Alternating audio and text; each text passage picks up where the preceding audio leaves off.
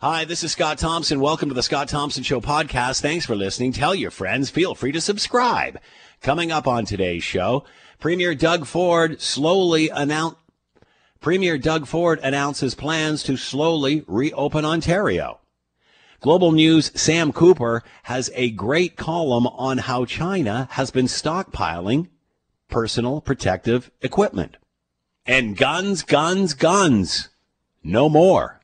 Canada has new rules. That's a little exaggeratory, but what the heck. It's all coming up on the Scott Thompson Show podcast. Today on the Scott Thompson Show on 900 CHML. All right, many have been talking about the trip down this curve and what it's going to be like reopening our economy. Premier Doug Ford earlier today announced that as of May 4th, he will open up a certain limited amount of businesses, mostly outdoor related, in order to start this project and slowly get things moving forward. As of Monday, May the 4th, the following businesses will be able to operate: lawn care and landscaping services, garden centers and nurseries with curbside pickup, community gardens, no-touch car washes, auto dealers by appointment only, site preparations for construction projects, and certain essential construction projects such as broadband, telecommunications, municipal projects, and schools. Marinas and golf courses will also be allowed to start getting ready for the season, but not open just yet. Folks, our hard work and perseverance, our patience is paying off. Let's bring in Dwayne Bratt, PhD, Professor of Political Science, Chair, Department of Economics, Policy Studies, Justice, Mount Royal University, and is with us now. Dwayne, thanks for the time. Hope you're doing well. I'm doing well, Scott. Thanks so much for the time. Your thoughts as provinces start to reopen up. What is this going to look like? I mean, we've all talked about how much this is costing us, and we certainly know what it's like as we've come up this curve. What's going down the backside of this going to look like? So it's tough to tell right now because each province strategies are slightly different, but there are some commonalities. One is it's a phased reopening. So it's not like we go from shutting things down to everything's open. It's going to occur over a number of different stages. The second is that provinces are using various metrics to determine whether to move from, let's say, stage 1 to stage 2, or to go back. Those metrics might be number of cases, number of hospitalizations, how many go into intensive care, how many deaths. And the provinces are also localizing things. So there may be one policy for an entire province, but let's say you have an outbreak in a particular town or a particular city, there may be differences there. So it's a thoughtful strategy. It's a middle ground, and we'll have to see how it operates because it hasn't started to roll out yet. We've just seen some of the plans. And obviously where you are in Alberta, they've announced the same sort of thing, but obviously also, as you've mentioned, a different set of circumstances out there than here. Are you surprised at the difference between the rollout between Ontario, say, and Quebec, which are pretty much the same size province, and Quebec having the number of cases that it does greater than Ontario? Are you surprised they're taking a bit more aggressive approach to this? I am. You would have thought that Quebec, which has the highest rate of deaths and the highest rate of cases in the entire country, and that includes per capita, is also the one reopening the quickest or having the most aggressive reopening strategy. Now, Premier Legault justifies this by saying that the problem has really been in seniors' residences. And they're taking in, extra precautions at that area. And we'll have to see. I will say we've just gotten news out of Georgia, and Georgia went very aggressively, and they had an immediate spike in COVID-19 cases. So keep an eye on Georgia as well as what's going on in Quebec. Now, that's with businesses opening up, and many have said as soon as we got the modeling showing some light, everybody started getting antsy and saying, well, when are we going to open up? What are the dates? What are the dates?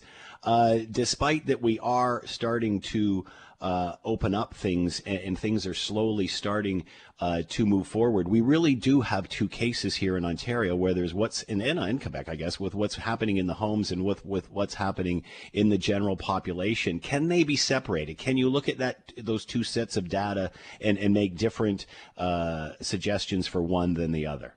I think you can. I think it is tough. And I think that is one of the reasons that they put restrictions on visiting people in homes, is to try to contain it in that area. So we'll have to see if that strategy is effective, if that strategy works. There is a certain distaste to doing that, because it's almost like you're saying if you're old and you're in a home, there are different safety requirements than the general population. And that may be tougher for people to wrap their heads around. Dwayne, will people want to go out once the doors are open? Everybody's just assuming that everybody's going to go back to business. But again, all you have to do is walk to your local grocery store and realize how eerie it is there. Most people want to get the heck out as fast as they can. Yeah, and this is what we're going to have to see is even with this gradual reopening of some businesses, are we going to see consumer demand? Are we, and that could be because of health fears, but it could also be economic circumstances, right? Even if you've been receiving some sort of government aid over this time period, you've still been without a job for a month, 6 weeks, 2 months. And so can you afford to go to a restaurant, even if they're running 50% capacity? And not just consumers. What about workers?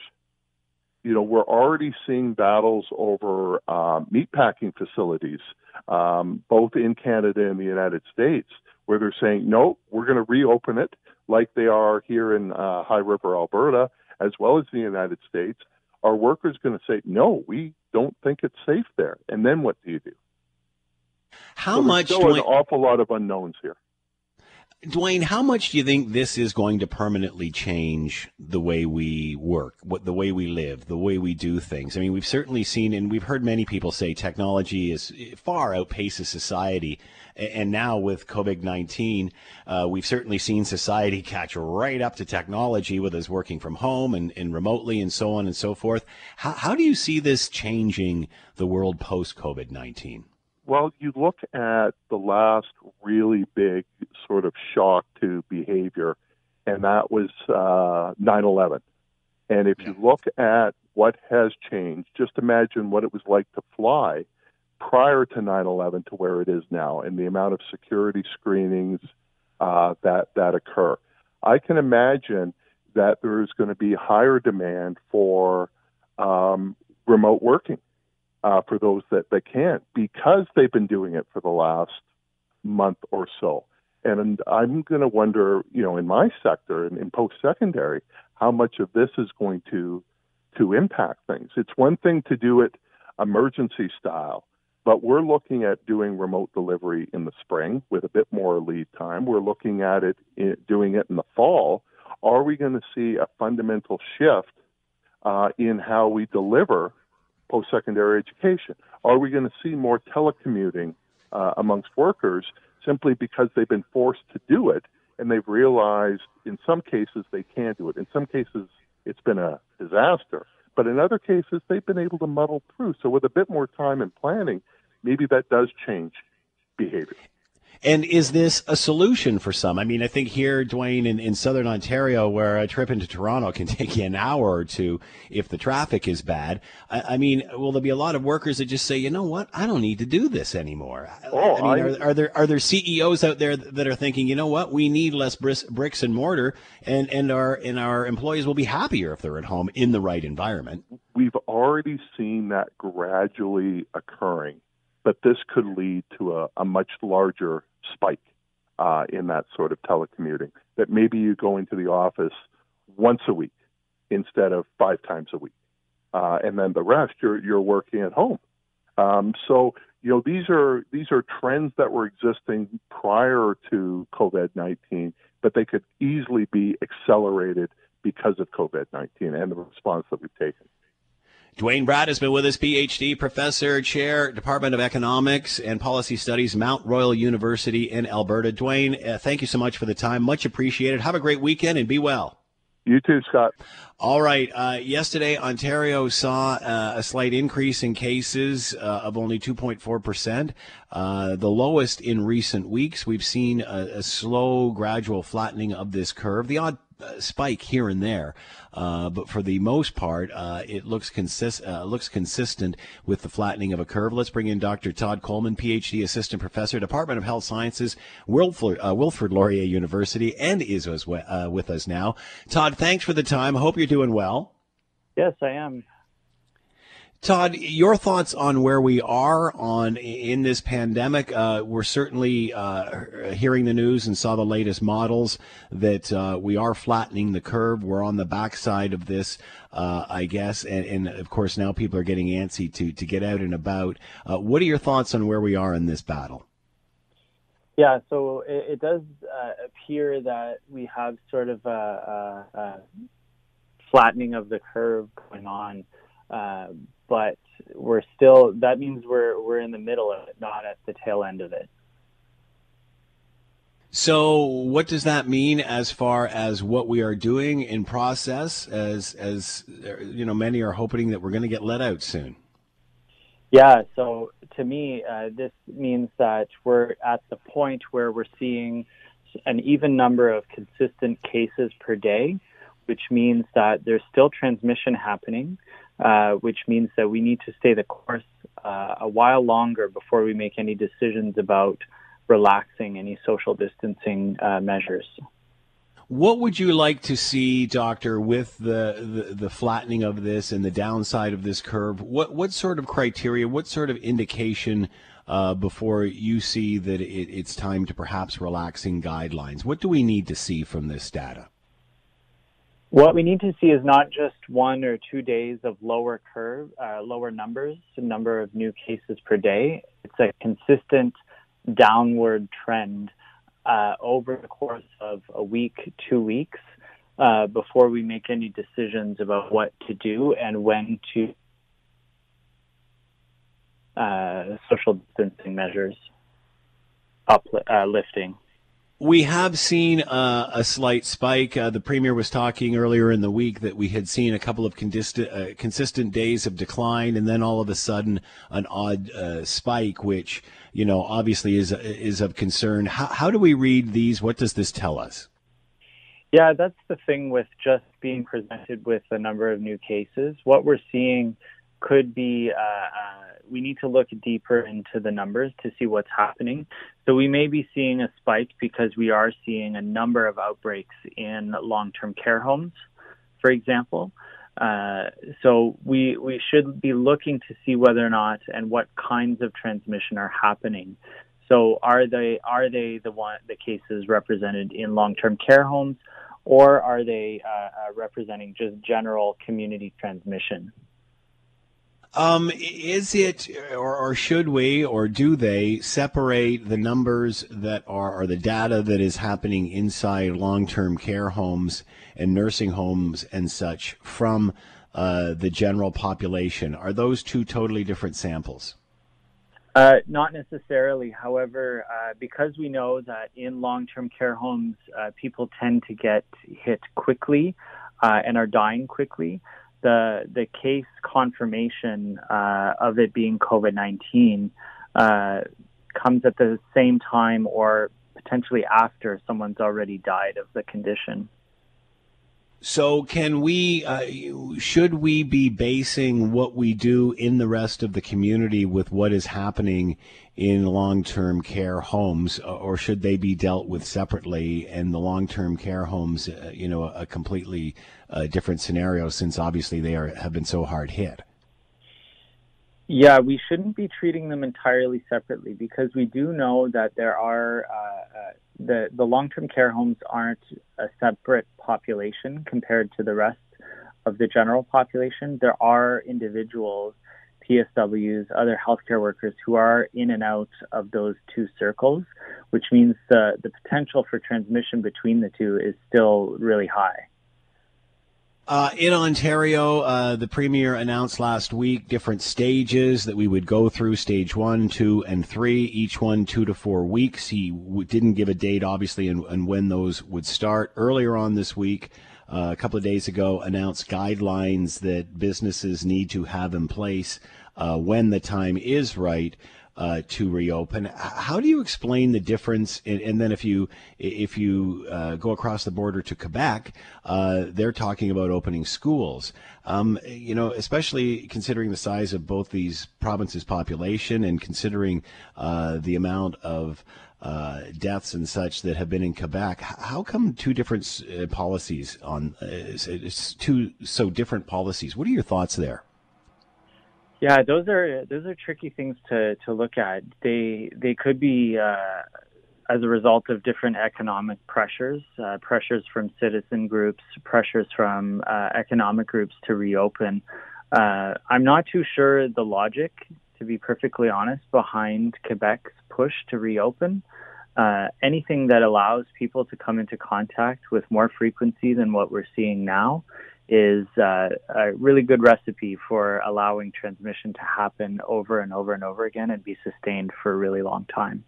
So do you think it's too early to be making that call in Ontario that, slow and steady as she goes is the way to go here? And, again, obviously all the leaders are being lobbied to open this thing up and it's quite the balancing act. But is your suggestion to err on the side of caution here?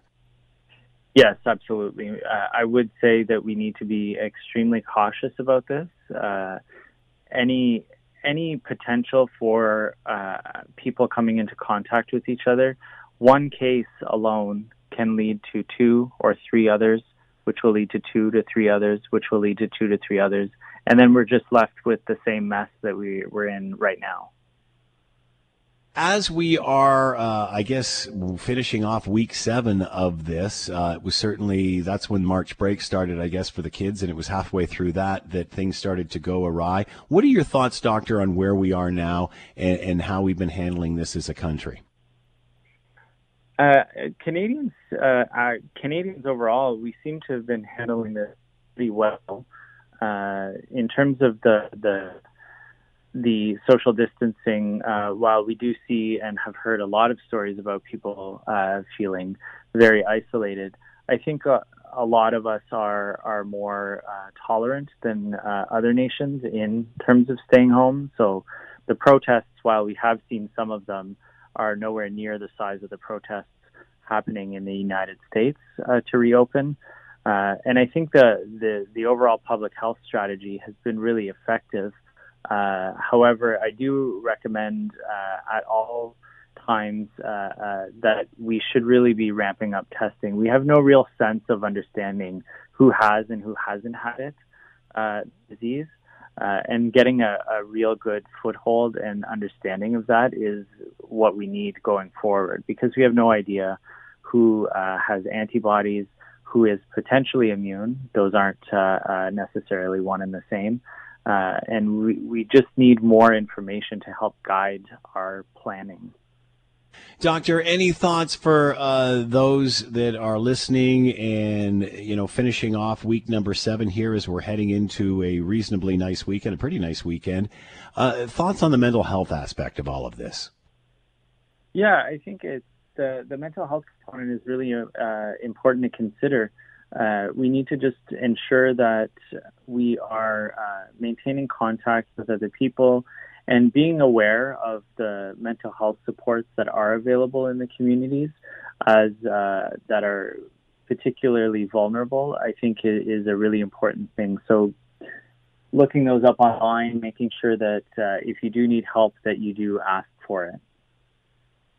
Dr. Todd Coleman has been with us, PhD Assistant Professor, Department of Health Sciences, Wilfrid Laurier University. Doctor, thank you so much for the time and insight. Much appreciated. Be well. Have a great weekend. Thanks. You too. Let's bring in Dr. Ahmad Khalid. He is with us, faculty member in Human Sciences, Social Sciences, as well Health Policy Advisor at Wilfrid Laurier University. He is with us now. Ahmad, thanks so much for the time. Hope you're doing well. Great speaking, Scott. Thank you. We're certainly hearing rumblings that the Premier is ready to move to the next stage of this reopening. What are your thoughts as to where we are today as far as COVID-19 cases?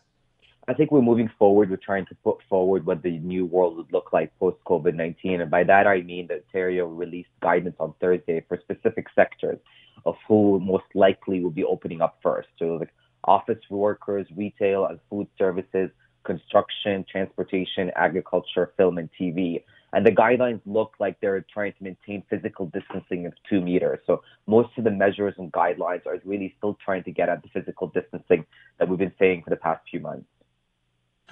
Too early. Many were saying that we were talking yesterday about how fast Quebec was moving as compared to Ontario. The Premier getting pressure to reopen up, and obviously Quebec moving ahead of us and considering their cases. Many were surprised at that. Is it too early for this?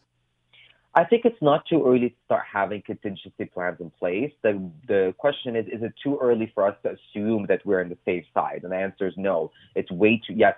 It is way too early for us to assume that we're safe from COVID-19. I think we're still not at the point where we can say that we've arrived at our destination. I think we're just working towards that. And the guidelines are just trying to get businesses and the workplaces ready for the day when we can say that we're opening up. So I don't think it's too early to start the contingency plans. I think it is too early to think that we are safe.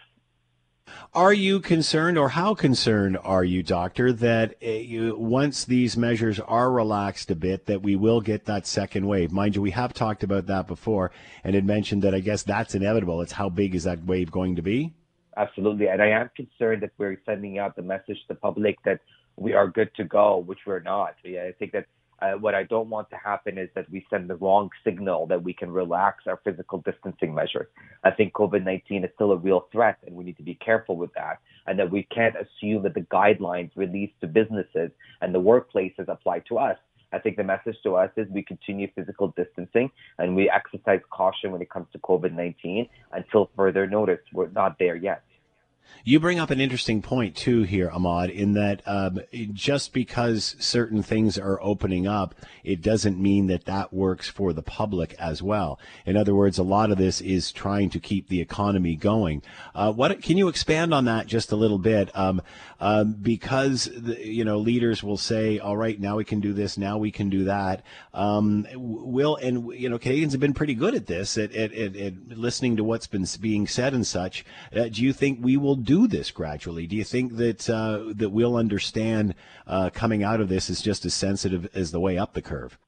Absolutely. I think the biggest confusion out there is that the minute we start saying that businesses can open, people assuming that it's back to normal life as it was pre-COVID-19. That is not the case. No country in the world has done that. So the expectation that Canada will all of a sudden go back to a pre-COVID-19 life where things are back to normal is not based on evidence. So the evidence tells us that it has to be gradual, it has to be slow, so that we can test our health systems as we go along to make sure that we're able to adapt as fast as we can in case of another wave of COVID-19 cases. So, one of the concerns, Scott, is that yesterday we're seeing more and more people on the streets. And so there is a concern that the message is that you can go back to normal life. No, the message here is that we're providing guidelines for universities, businesses to have contingency plans in place in case we need to move forward with physical distancing without impacting the economy. But the message here is not that we can go back to a social gatherings, more than 5 people, engaging with the public on a wide scale. That's not the message here. If we were to start reopening, when will we know how this is going? Will it be that crucial 14-day period 2 weeks after we'll know how we've done there? Yes, absolutely. So the 14th period will be still in place. So as soon as we start opening things and people are more outdoors and engaging with other individuals, within 14 days and more testing that will happen because we have the capacity now to test more, we will be seeing the numbers much faster than we did initially. So I don't suspect it will take as long as it did initially with COVID-19. I think now our systems are much further ahead that we can adapt faster and we have more real-time data that can help guide our interventions. How protected should one be when going out and about? Mind you, we're going to the grocery store now, so I guess in a sense that's just like anything. But at the end of the day, once things do start to relax a bit, if that's what's happening today. What advice do you have for us moving forward with this? Follow the rules that businesses are putting in place. I think that there are many, many businesses. We've been hearing reports about stores across the country now already installing barriers between cashiers and customers. They're introducing floor markings for physical distancing. They're sanitizing carts and baskets. They're providing hand sanitizer for customers. The point there is please follow the rules so that those things are put into place now. Businesses have invested money and resources into putting them. And now the focus is going to be on us, the consumers, to follow those rules in those places. We're getting the 1 minute for the premier here. Is the handshake and the hug gone forever, Ahmad?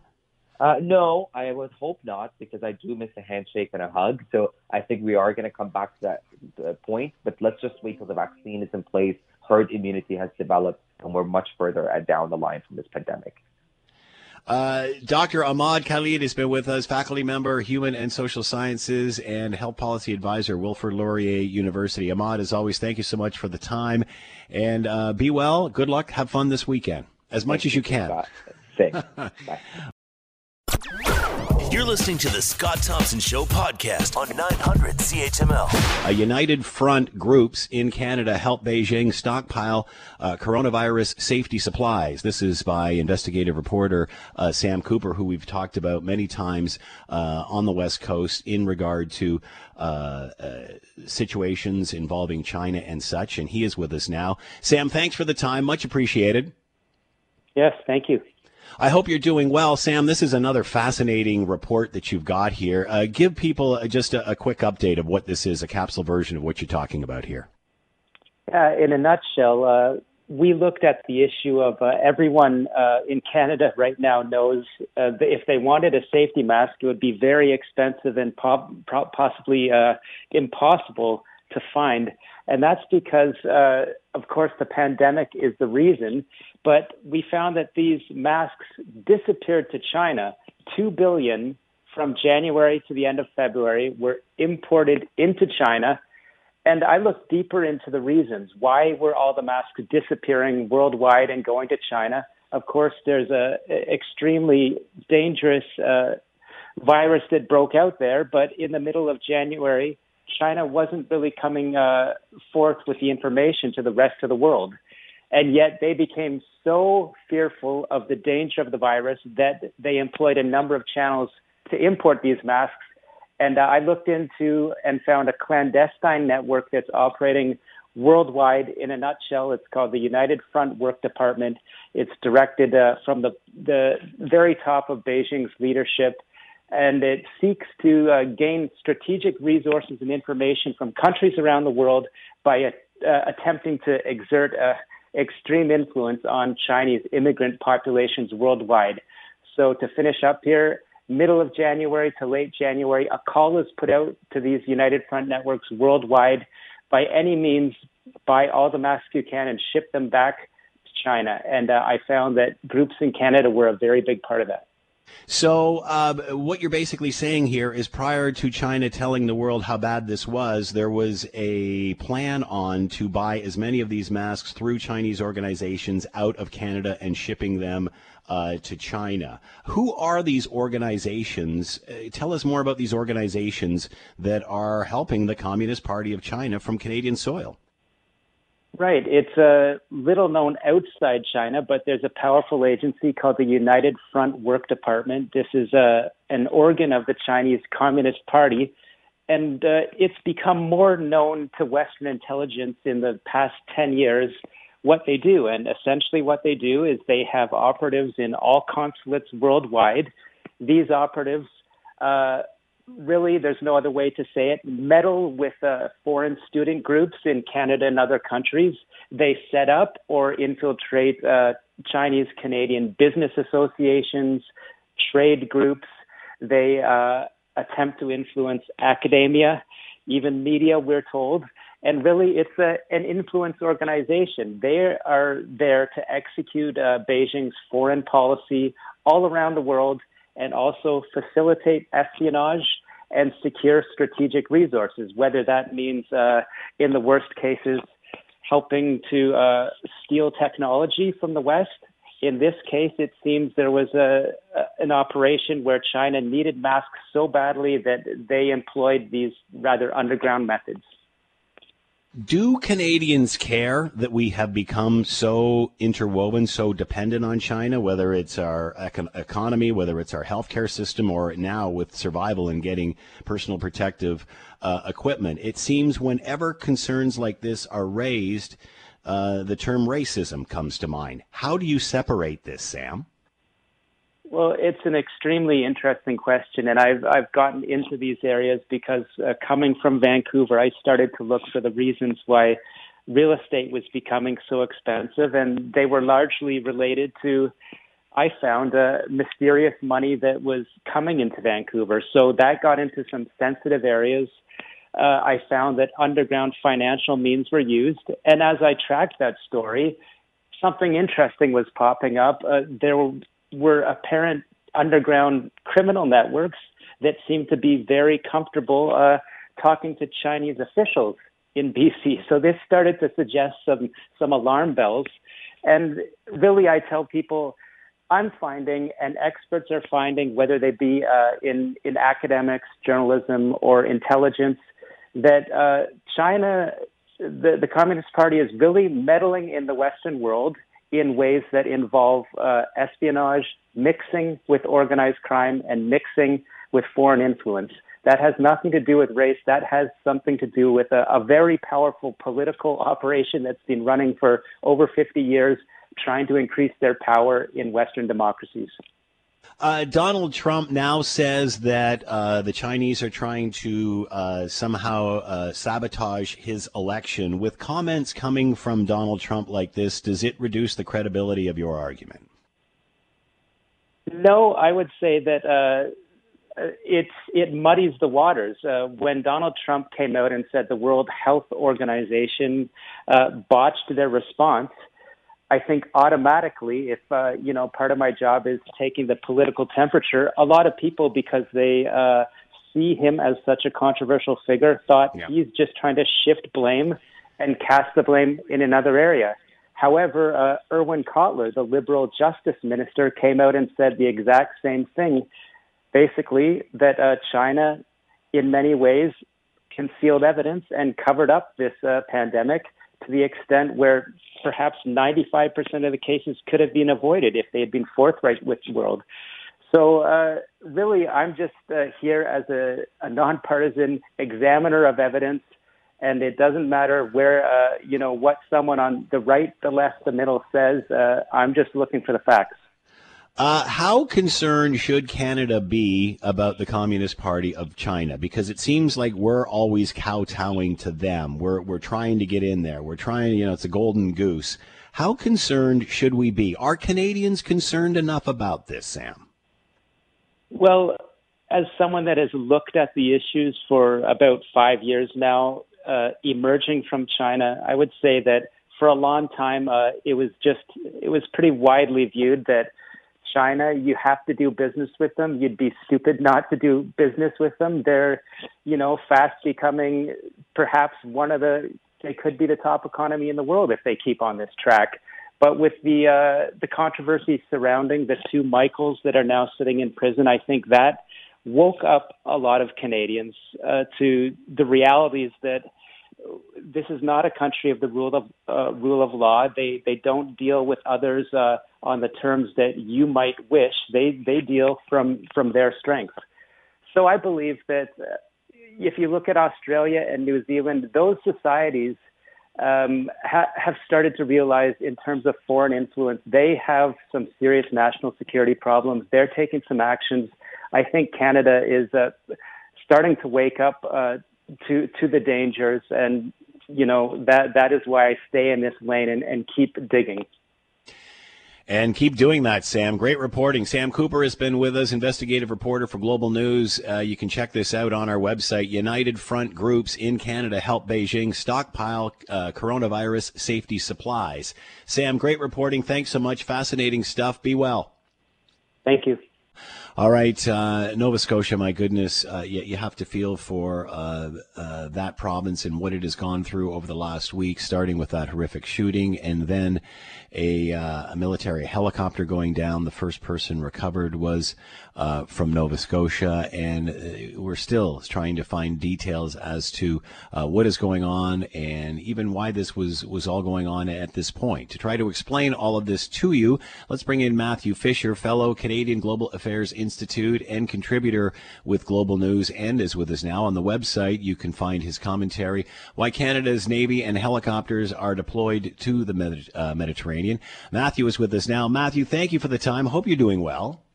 I'm doing as well as can be expected in my splendid self-isolation. I hope the same for you and your listeners. Well, thank you so much. It's funny. It's interesting listening to everyone's reaction when we start talking to them, and it's all pretty much the same. Everybody's doing the same thing, it would appear. Obviously, Matthew, terrible news with the downing of this military helicopter. First, let's start. Why, as is the headline of your article, why are we there? Why is this going on? Well, Russia invaded Crimea and annexed it a couple of years ago now, and in fact, it's a fair while ago now, 6 years ago. And since then, there have been a number of incidents or rising tensions between NATO and the West and Russia.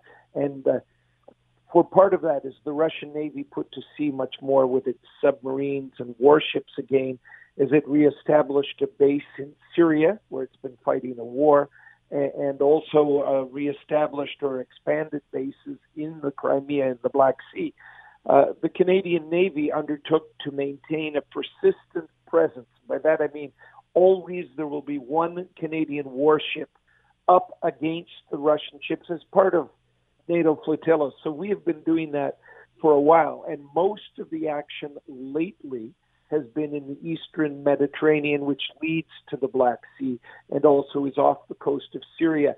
Heightened submarine activity in particular, and the Canadian helicopters, the new Cyclone helicopters that they have maybe the best technology in the world right now for finding submarines, so a very useful part of the mission. So that's why Canada always has a warship from Halifax based so far away from home. They go out for 6 months at a time. Another ship replaces them. They come home. You talked about the Cyclone, this new helicopter. It replaced the aging Sea Kings, where we certainly remember what happened with that. How perplexed is everybody the fact that this was a relatively new helicopter? Well, it is a bit odd that we had the Sea Kings for over half a century, and although we have had accidents with them, we haven't been the last few years that we operated them. We finally got rid of the last of them last year. This new helicopter, the military variant, is only flown by the Royal Canadian Air Force. But the civilian variant, it's a bit different, but is flown by companies that service oil rigs, oil platforms at sea. Right. And in fact, one of those was lost in an accident off the Hibernia field near Newfoundland a couple of years ago. So it's not the first time one of these aircraft has gone down, but the first time the military variant has. We have no idea what happened. All we know is no Mayday call went out. The pilots clearly had very little time before that aircraft hit the water. And the reason probably was that they were flying at very low altitude, which is what they sometimes do. It may have only been at a height of 200 feet above the water, and if you lose engines or have some other kind of catastrophic failure, you'll be in the drink, unfortunately, in 2 or 3 seconds. Why this sort of exercise during a pandemic?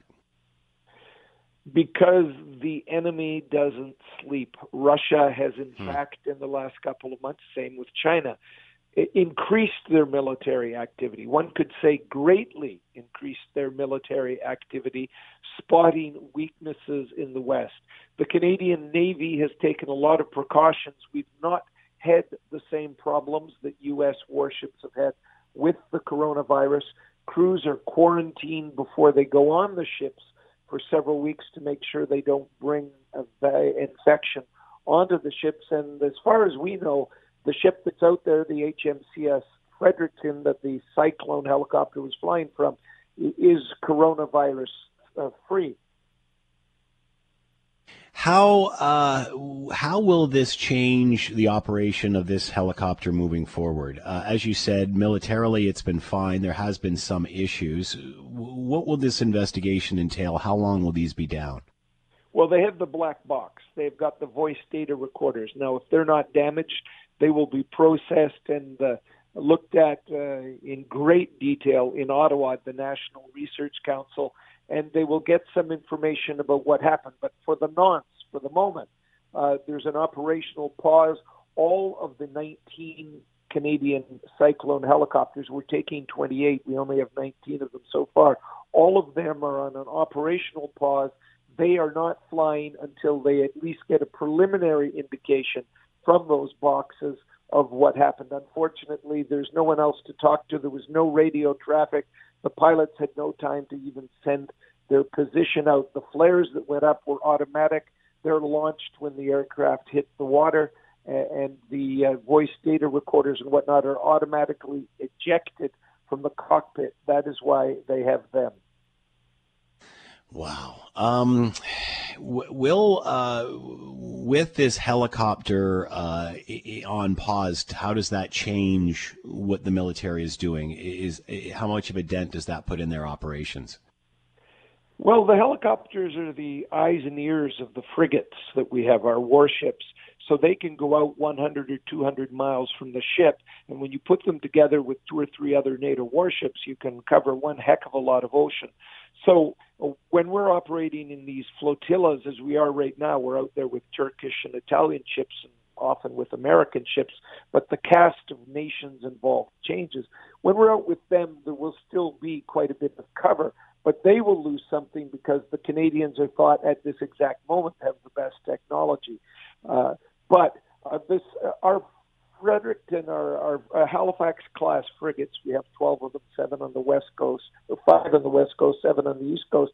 They also have an anti-submarine warfare capability. You know, the movies, you've seen them with the pinging of things when you're looking for submarines. All of that stuff still exists, and that is being refurbished and modernized in those ships. So we still have a capability, but it is a bit degraded, not only for what we're doing in the Mediterranean or the Atlantic Ocean, but also for our warships that go out to the Pacific. And we have one that will once again soon be off the China coast, and the Chinese Navy is much more active than it was. So we still will be doing things, and perhaps this operational pause will only be a few weeks. Sometimes they last a couple of months. Matthew Fisher has been with us, fellow Canadian Global Affairs Institute and contributor to Global News, and you can read the article on our website. Matthew, as always, thank you so much for the time. Much appreciated. Be well. Thank you, Scott. You're listening to the Scott Thompson Show podcast on 900 CHML. All right, earlier on today, during his daily press conference where he normally talks about COVID-19, the Prime Minister took the opportunity to announce a ban on assault-style weapons, about 1,500 different styles, I guess, models involved in this. Not allowed to buy, sell, own, or import any of these. There'll be a 2-year amnesty, I guess, while they try to figure out what happens after this. Here's what the PM had to say about this earlier today. We are banning 1,500 models and variants of these firearms by way of regulations. These weapons were designed for one purpose and one purpose only: to kill the largest number of people in the shortest amount of time. There is no use and no place for such weapons in Canada. He acknowledged that guns and hunting are an important part of Canadian families, but there's an exception here. But you don't need an AR-15 to bring down a deer. So, effective immediately, it is no longer permitted to buy, sell, transport, import, or use military-grade assault weapons in this country. And then went on to talk about how this legislation had been in the works either way, but obviously tragic events that we've seen over decades is where this is coming from. An entire generation of Canadians will remember exactly where they were on Sunday, April 18th, 2020.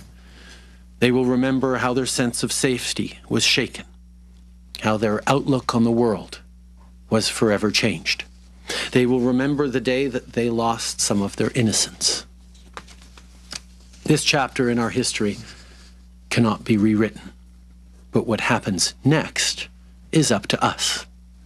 We can stick to thoughts and prayers alone, or we can unite as a country and put an end to this. We can decide together that enough is enough. To talk more about all of this, Tony Bernardo is with us, Executive Director, Canadian Shooting Sports Association, and is with us now. Tony, thanks for the time. Much appreciated. Anytime, Scott. So your thoughts on this, Tony? How is the Canadian Shooting Sports Association dealing with this? Well, I think grave disappointment is probably an understatement. And you know, quite frankly, the Prime Minister is lying through his teeth. Okay, we don't have these firearms so they can be used to kill the largest number of people possible in the shortest period of time. Because if we do, we have another major problem in that every single police car in Canada has one of these firearms in it. The C8 patrol carbine is an AR-15. How come a policeman have them if that's the purpose of them? I mean, this is complete nonsense. We've been using these things safely for such a long time, it's unbelievable. The AR-15 has been imported into Canada since 1964. The number of crimes committed with it, 1. The number of people killed, 0. Obviously here, Tony, you know, we're going through individual models, individual everything, and the public doesn't know anything about that, nor do they care anything about that, Tony, to be frankly. Well, exactly. And hang on. So they don't care, right? Well, you know. That's the I'm all right, Jack syndrome. You know, it's okay for the government to take someone else's property unjustly for no reason, despite the fact that he consistently assures us that all his policies will be evidence-based. Well, bull. Let me ask you this, Tony. The first thing you said when I asked you about this was that the police carry them in their cruisers or something correct. Similar to them. Is that identical? Okay, let's say identical, Tony. You know more about this than I certainly do. I do indeed. But what does that have to do with anything to do with this argument? The fact that law enforcement carries the weaponry. I mean, people would say, well, the military carries the weaponry too. That's the whole idea. That's different from wait a sec, Tony, don't talk over each other because nobody can hear what we're saying.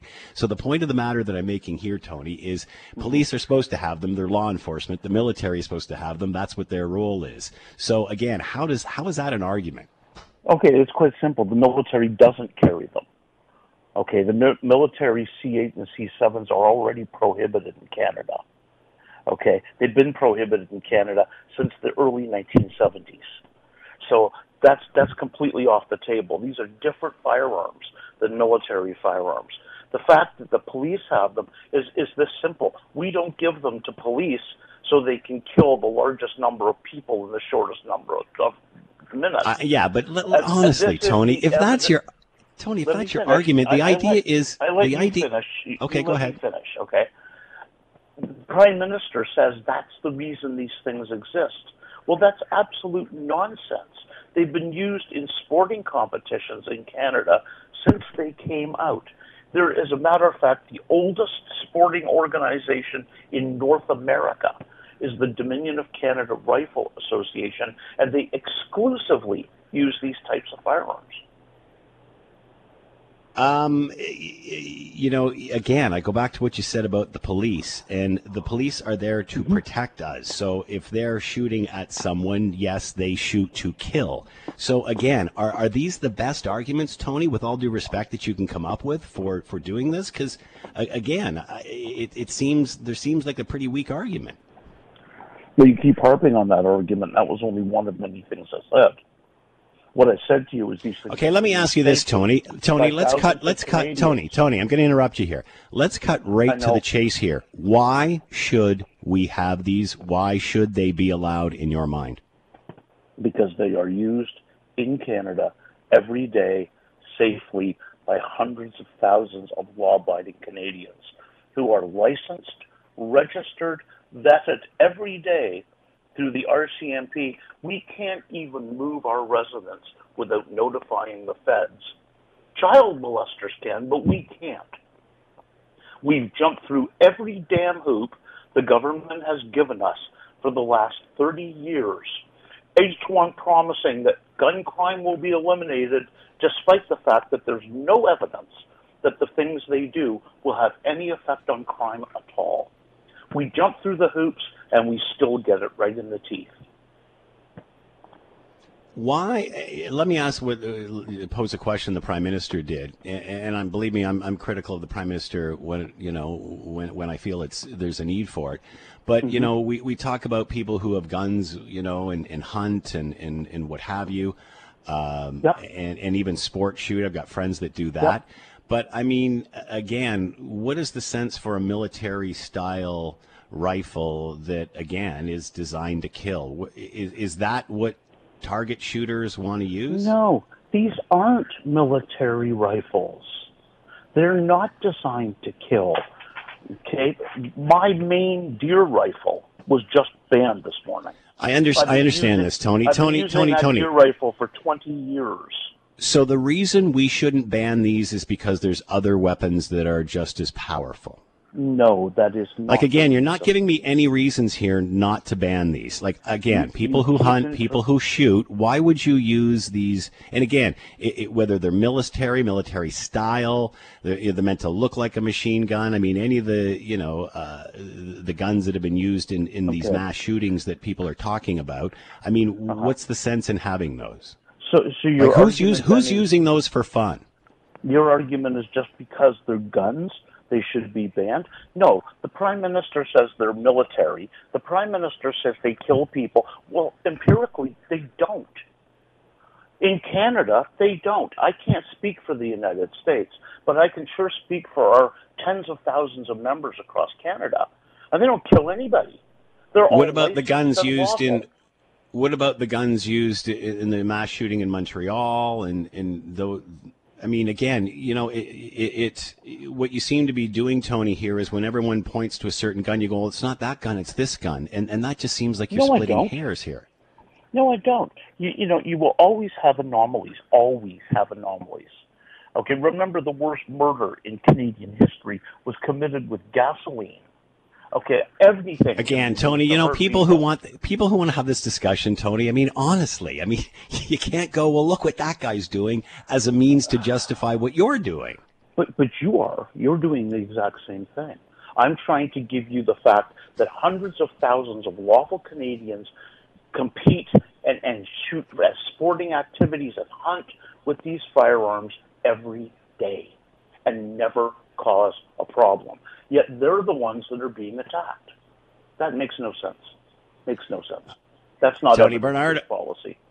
Tony Bernardo has been with us, Executive Director of Canadian Shooting Sports Association. Tony, as always, thanks for the discussion. Always energetic. Thanks so much. Good luck moving forward. Thanks. Bye-bye. I'm sorry. I just don't see it. I disagree. The Scott Thompson Show, weekdays from noon to 3 on 900 CHML. This is the Scott Thompson Podcast, available on Apple Podcast and Google Podcast or wherever you get yours. And don't forget to subscribe, rate, and review so you don't miss a thing. I'm Scott Thompson, and thanks for listening.